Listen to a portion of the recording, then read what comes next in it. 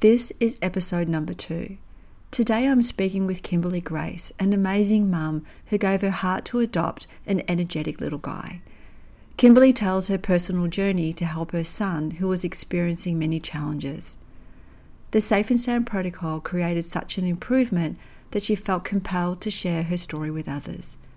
I remember when we saw the drastic changes that we saw, it was kind of those, let's just wait and see what happens. Maybe, even though I know it was too drastic to not be real, and from the SSP, it was just so unbelievable. Mm-hmm. And so I waited, I wanted to say a month before I really was sharing, and I felt comfortable at that point, and I felt like I had to share. And so I'm in other Facebook groups, and I wanted to share with these other adoptive moms, these moms that have children with the same labels, and